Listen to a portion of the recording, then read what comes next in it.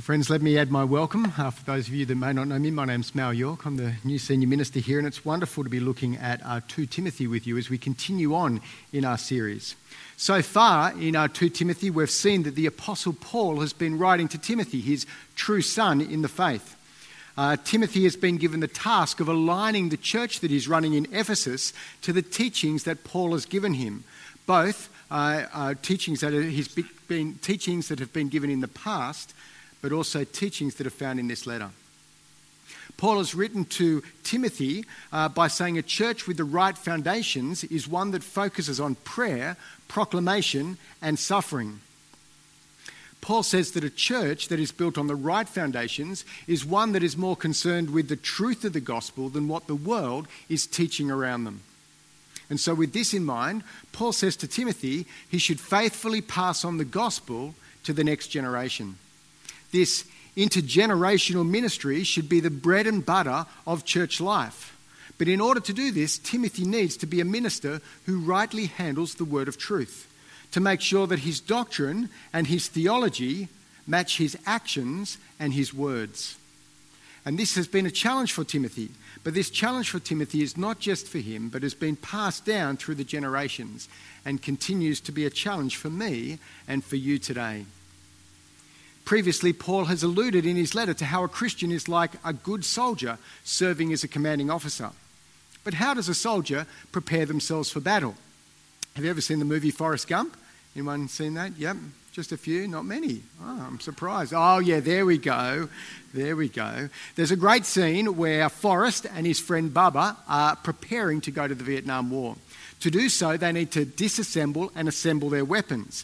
They need to get to know their weapons inside out. And so they do drill after drill after drill in order to know their guns. Now, Forrest is excellent at this, okay? He does it really quickly and he wins the praises of his commanding officer. In fact, he's told he's the best sergeant and that one day he'll go on to run the army himself. While Bubba, best friend, what does he do? He recites shrimp recipes that his mum told him. Not so helpful for battle, I would say. But why do they do this with their guns? Well, it's important, isn't it? Because their weapon is their best line of attack, but also their best line of defence. And if it's not working properly in the field, then they can't use it to attack or defend themselves. So they need to know how to get it working as quick as possible. Otherwise, they're open to the attack of the enemy. And so in order to do this, they get to know their weapon inside and out. Now, for Timothy in Ephesus, the church has been infiltrated by false teachers. And so in this passage, Paul gives Timothy some advice on how he can fight against the false teaching that have infiltrated the church. And it all has to do with knowing God's word inside and out. But before we get to the passage, let me pray that God will help us to understand his word this afternoon. Let me pray now. Dear Heavenly Father, we thank you that we can come and look at your word. We pray that you'll speak to us by your Spirit. Help us to understand the real threat that is out there that false teaching brings. And so help us to know our best weapon that we have against this. We pray this for your praise and glory. In Jesus' name, amen. Well, the first thing that Paul urges Timothy to do is to know who he's fighting against. Have a look with me at verses 1 to 5. He says, "But mark this, there will be terrible times in the last days. People will be lovers of themselves, lovers of money, boastful, proud, abusive, disobedient to their parents, ungrateful, unholy, without love, unforgiving, slanderous, without self-control, brutal, not lovers of the good, treacherous, rash, conceited, lovers of pleasure rather than lovers of God, having a form of godliness but denying its power. Have nothing to do with such people." Paul says to Timothy that in the last days there will be terrible times. The last days that Paul is referring to are the days between the death and resurrection of our Lord Jesus Christ and the day when Jesus returns. In between, these are the last days. You and I are living in the last days. In fact, there's been almost 2,000 years of the last days so far. We're not sure how many there are to come. And so Paul says in these last days there will be terrible times. And he expands on this. See there in verse 2. He says that there will be people who are lovers of money, lovers of themselves, boastful and proud. Now, Paul's not just saying that there will be people like this in the first century when he's living, But he's saying in the last days, this will be characteristic of all the times. And we know, don't we, that people are like this today. One of the reasons the global financial crisis happened only a few years ago is because we live in a world where people are greedy for money. Selfishness is ripe in our world, isn't it? We're taught to love ourselves more than love the other person. We're number one, and we need to make sure that we're comfortable. We need to make sure that we're being looked after before we tend to anyone else. Paul continues on in verse 2 to say that people are abusive, disobedient to their parents, ungrateful and unholy. And we see this throughout our society, don't we? I'm constantly amazed at how abusive language is in the society around. I've seen children swearing at their parents, parents returning the favour by swearing at their children, encouraging the behaviour. And more children are being disobedient to their parents because they're not satisfied with what they have. Why? Because they're looking to their parents who are models. They're models, and their parents are selfish, and so the kids are becoming selfish. The parents want more, and the kids want more. Paul continues on in verse 3. He says, people are without love, unforgiving, slanderous, without self-control, brutal, not lovers of the good, treacherous, rash, conceited, lovers of pleasure rather than lovers of God. Is this not like the world around us? Are you like me and you look at these words and you think, my gosh, Paul, are you some sort of prophet? But Paul was talking about his own age as well. People were living like this then, but it's the characteristic, isn't it, of the last days. And so it's similar to our age. And so because of this, Paul says, Timothy, listen to this advice. I mean, we just need to look around the world to see that Paul's assessment of this is true. There are people who love themselves, who boast, who are ungrateful. And I could go on picking on an example of everyone here and say, look, this is what's reflected in the world outside. But if I did that, I wouldn't be doing justice to the passage, would I? Because Paul's not just saying that people outside the church are like this. Sure they are, but as Stu said last week, they are simply those who do not know the truth of the gospel. They need to hear in order to be saved. But actually, Paul is addressing those within the church. Paul is warning Timothy that there are some who are in the church who are like this. Look with me at verse 5. It says, having a form of godliness, but denying its power. People who are part of the church are driven by the love of power, the love of money, and the love of themselves. Yet they say they're Christians. They claim that they're acting with godly motives, but actually they're denying the real power of the gospel. They use words like the Bible or Christian sounding words, but they see the power in their manipulation in order to achieve what is really on their heart, because they're lovers of themselves, they're lovers of money. And so we need to look at the motivation behind what people are doing in order to see their real identity. And we need to see their fruit. Friends, without the life, death and resurrection of the Lord Jesus Christ being central to what the church does and to who we are, then we're simply empty shells, having a form of godliness, but denying where the true power is. Where does the power of God lie? Well, Paul says that the power of God is in the gospel. In Romans 1:8, Paul says, for I'm not ashamed of the gospel because it is the power of God that brings salvation to everyone who believes, first for the Jew and then for the Gentile. A church that thinks that power is found in the love of themselves or the love of money, or that somehow the gospel is simply a self-help or an ego stroke or some sort of social club, a means to financial gain. They've not understood the gospel. They've not understood where the true power is. Rather, a church that proclaims the gospel and focuses on people's lives being changed from moving out of the kingdom of darkness into the kingdom of light. This is where the power of the gospel lies, isn't it? But the question becomes for us, is this where we're putting our hope? Is this what is driving us here at church? We're in real danger, aren't we? We need to make sure that we are aware of the dangers, the trappings of money, of power, of religiosity, and of the influence of the world around us that can lead us living lives that reflect that rather than reflecting the gospel. Rather, as Timothy has been taught, we need to be concerned with sound doctrine, with the truth of the gospel to ensure that we align our lives with that of God's word.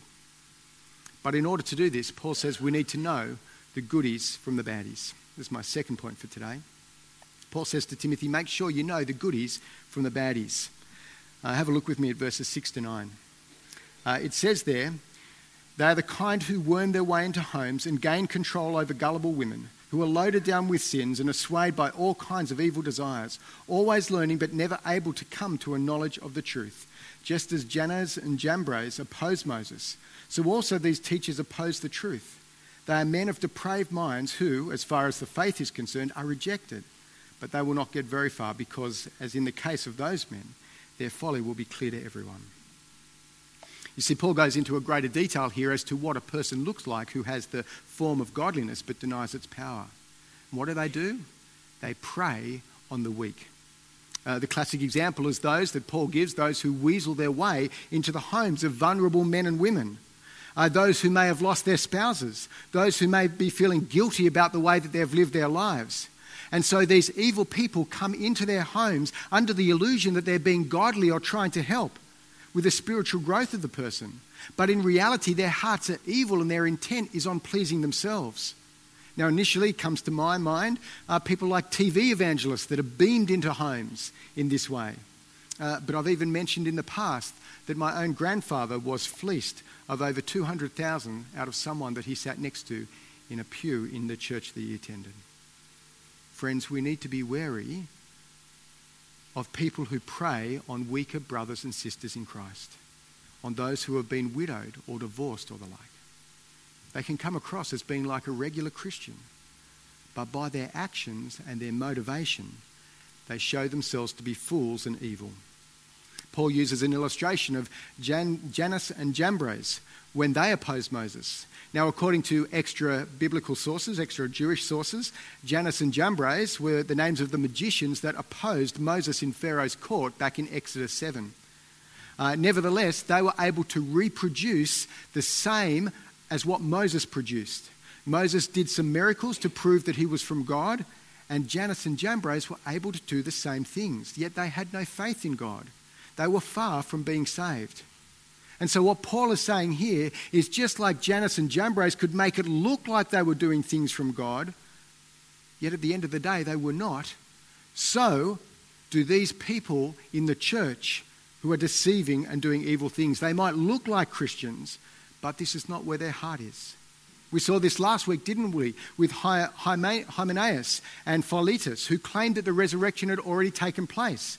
They were teaching that you could have the benefits of the resurrected life here and now, and that sin wasn't an issue. You could do whatever you like. In fact, Stu Holman was telling me that during the week that there are 2 independent churches down on the northern beaches who teach that very thing today. Plus, my brother-in-law's church in New Zealand, in Wellington, had a cult infiltrate their church in order, under the guise that they were Christians, but in order to take them away and get them to join their cult. Friends, we need to hear these things are happening in the church today. We need to be wary. We need to be prepared. And so Paul warns Timothy in verse 9, look at their fruit. Look at the way that they're living. Are they trying to help people grow as Christians? Are they looking to see people won for Christ and move for the kingdom of darkness into that kingdom of light? Now, when this is compared to someone who is living the gospel, a gospel life, Paul says the folly of their ways will be obvious. But the question becomes, what does it mean to live that gospel-based life? Well, have a look with me at verses 10 to 13. Goes on to say, you, however, know all about my teaching, my way of life, my purpose, faith, patience, love, endurance, persecution, sufferings. What kind of things happened to me at Antioch, Iconium, and Lystra, and the persecutions I endured, yet the Lord rescued me from all of them. In fact, everyone who wants to live a godly life in Christ Jesus will be persecuted, while evildoers and impostors will go from bad to worse, deceiving and being deceived. Paul reminds Timothy of the way that he's been living as a model for Timothy to follow. The first aspect is that Paul lives a public life that can be called to account. Paul highlights this to Timothy, how Timothy knows Paul's teaching. He knows the way that he's lived. He knows that his teaching has reflected the way that he's lived. And Paul reminds Timothy of the fruits of this characteristic, of his faith, of his patience, of his love and his endurance. Christian virtues which are outwardly visible based upon what we find in the teachings of Scriptures, the teachings of Jesus. You see, the best way for us to live is not to be like the false teachers, but to base our lives upon what the Bible teaches and to not let any other teaching seep into what we believe. But notice that Paul goes on to also speak about persecutions and suffering. You see, friends, if we live a godly life, if we correctly handle the word of truth, it will eventually bring us into opposition with those who are teaching a false gospel and with those who follow the ways of this world. It happened for Paul. He highlights examples where Timothy remembers what happened to him. And so Paul draws the natural line in verse 12 that anyone who wants to live a godly life in Christ Jesus will be persecuted. Friends, it's important that we understand this. If we live a godly life, it will eventually bring us into opposition with those who are teaching or living based on a false gospel, or who are more influenced by the world around them and trying to see this seep into the church. But friends, the way that you can tell a true believer from a false believer is how they respond under suffering and persecution. Those who are evil, looking to benefit from others, Paul says, will go on deceiving and being deceived. But those who want to stand for Christ, those who live that gospel life, will face persecution. Paul says the true believer will persevere despite what is happening around them. They will shape their lives on the gospel as they trust in Jesus and move forward in the faith. And so I think this passage causes us to pause and ask, how can you and I, how can we live the gospel-based life? How can we heed Paul's advice to Timothy? Well, this is my final point for today. Know your best weapon for the battle. Have a look at verses 14 to 17. It says, "But as for you, continue in what you have learned and become convinced of, because you know those from whom you learned it, and how from infancy you have known the Holy Scriptures, which are able to make you wise for salvation through faith in Christ Jesus. All Scripture is God-breathed and is useful for teaching, rebuking, correcting and training in righteousness, so that the servant of God may be thoroughly equipped for every good work." Paul says two things to Timothy. First, continue in what you have learned from infancy. Continue in what you've become convinced of. And remember the examples from those that you learned it from. Can you remember who first taught you about the Lord Jesus Christ? Do you remember when you first heard the news about the life, death and resurrection of the Lord Jesus Christ and victory over sins, and that by believing in him you can have eternal life? Can you remember who first taught you? Do you remember how you felt when you first heard these words? For me, it was for my parents. I can remember them telling me the gospel, but not only telling me the gospel, living it out in their lives. Then there were friends at church, youth leaders, co-church workers. My examples go on and on. What about you? Do you live every day with that same conviction that you had when you first heard? Friends, it's my desire and my prayer that we get back to that first love. The passion and conviction that we had when we first heard the gospel, how it saves and how it gives lives to other people. And then we need to be that good model to those younger than us, in the generations younger than us, so they too can see what it means to live the gospel life. Secondly, Paul goes on to remind Timothy to make sure that he continues to know the Holy Scriptures, which are able to make him wise for salvation. Now, to know here is not just a head knowledge. It doesn't mean, yep, I know where the Bible is, it's on the shelf, it's over there, and I'll read it someday. It means get to know the Scriptures, have an intimate relationship with the Scriptures like you would a close friend or a family member.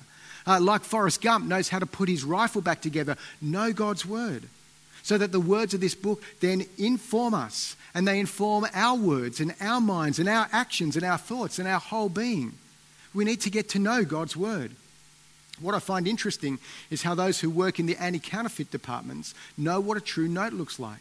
Rather than studying all the false notes and thinking, yeah, I know what a false note is, they study the true note, because when they get to know and love the true note, even how it feels, they can spot a false note. In fact, after the 8 o'clock sermon this morning, someone came up to me and said, that happened to me. I worked as a teller at the bank and I just knew what the money was like. And as I went through this stack of cash and I found 3 notes that were false notes simply by the feel of it. Paul says to Timothy, know the Scriptures. Know them so well that when a false teacher comes along, you can know that what they're teaching is not in line with God's word. Because only the scriptures are able to make you wise for salvation. How do they do that? Well, all scripture is God-breathed. They come from God himself. They're used for all areas of life and church, for teaching, for rebuking, for correcting, and for training in righteousness. Now, some of these words are directly related to false teachers, aren't they? For rebuking the false teacher, for correcting what they're saying, and to help them to live the righteous way, so that every person can be equipped for every good work. Friends, God has given us everything that we need in this book, and we should go nowhere else. And it's by knowing God's word that we can fight against this false teaching that can infiltrate the church. It's by knowing God's word that we can flee from the teaching of false teachers. It's by knowing God's word that we can be equipped for every good work, to persevere when suffering comes along, and most importantly, to be wise for salvation. But it begs the questions, friend, the question, are you prepared? Are we spending enough time getting to know God's word so that we know it, so that we love it as the words of our Lord and King, so that we understand it? Friends, let me encourage you to get involved in Bible studies if you're not, to find someone to read the Bible one-to-one with, to become so conversant in God's word with each other that it informs our actions, our decisions and our lives. And friends, as I've said, we need to model this so that our children and our grandchildren understand the motivation that we have for living our lives for the Lord Jesus Christ. Friends, will you join with me in this vital gospel ministry? Friends, we need to continue to be a church that upholds the Bible as God's word and that most important weapon in this life, to continue to fight as soldiers of Christ against the false teaching and against those things that Paul's identified as markers of the last days. We need to flee, don't we, other motivations, ensuring that we live a life that reflects first and foremost the gospel priorities that we have and not worldly priorities that are around us. And friends, we need to help each other by using God's word to teach, to rebuke, to correct, and to train us in righteousness so that we can be fully equipped as people of God. Friends, will you join with me in this vital gospel ministry? Let me pray. Heavenly Father, we thank you so much for your word. We thank you so much that it gives us all that we need to know to be wise for salvation and to stand against, therefore, the false teaching that may infiltrate the church.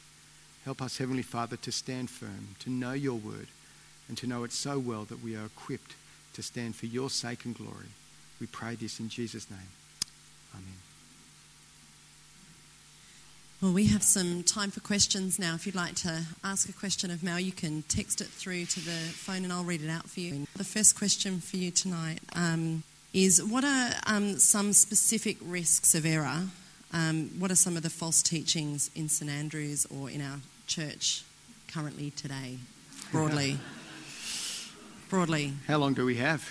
Oh, sorry.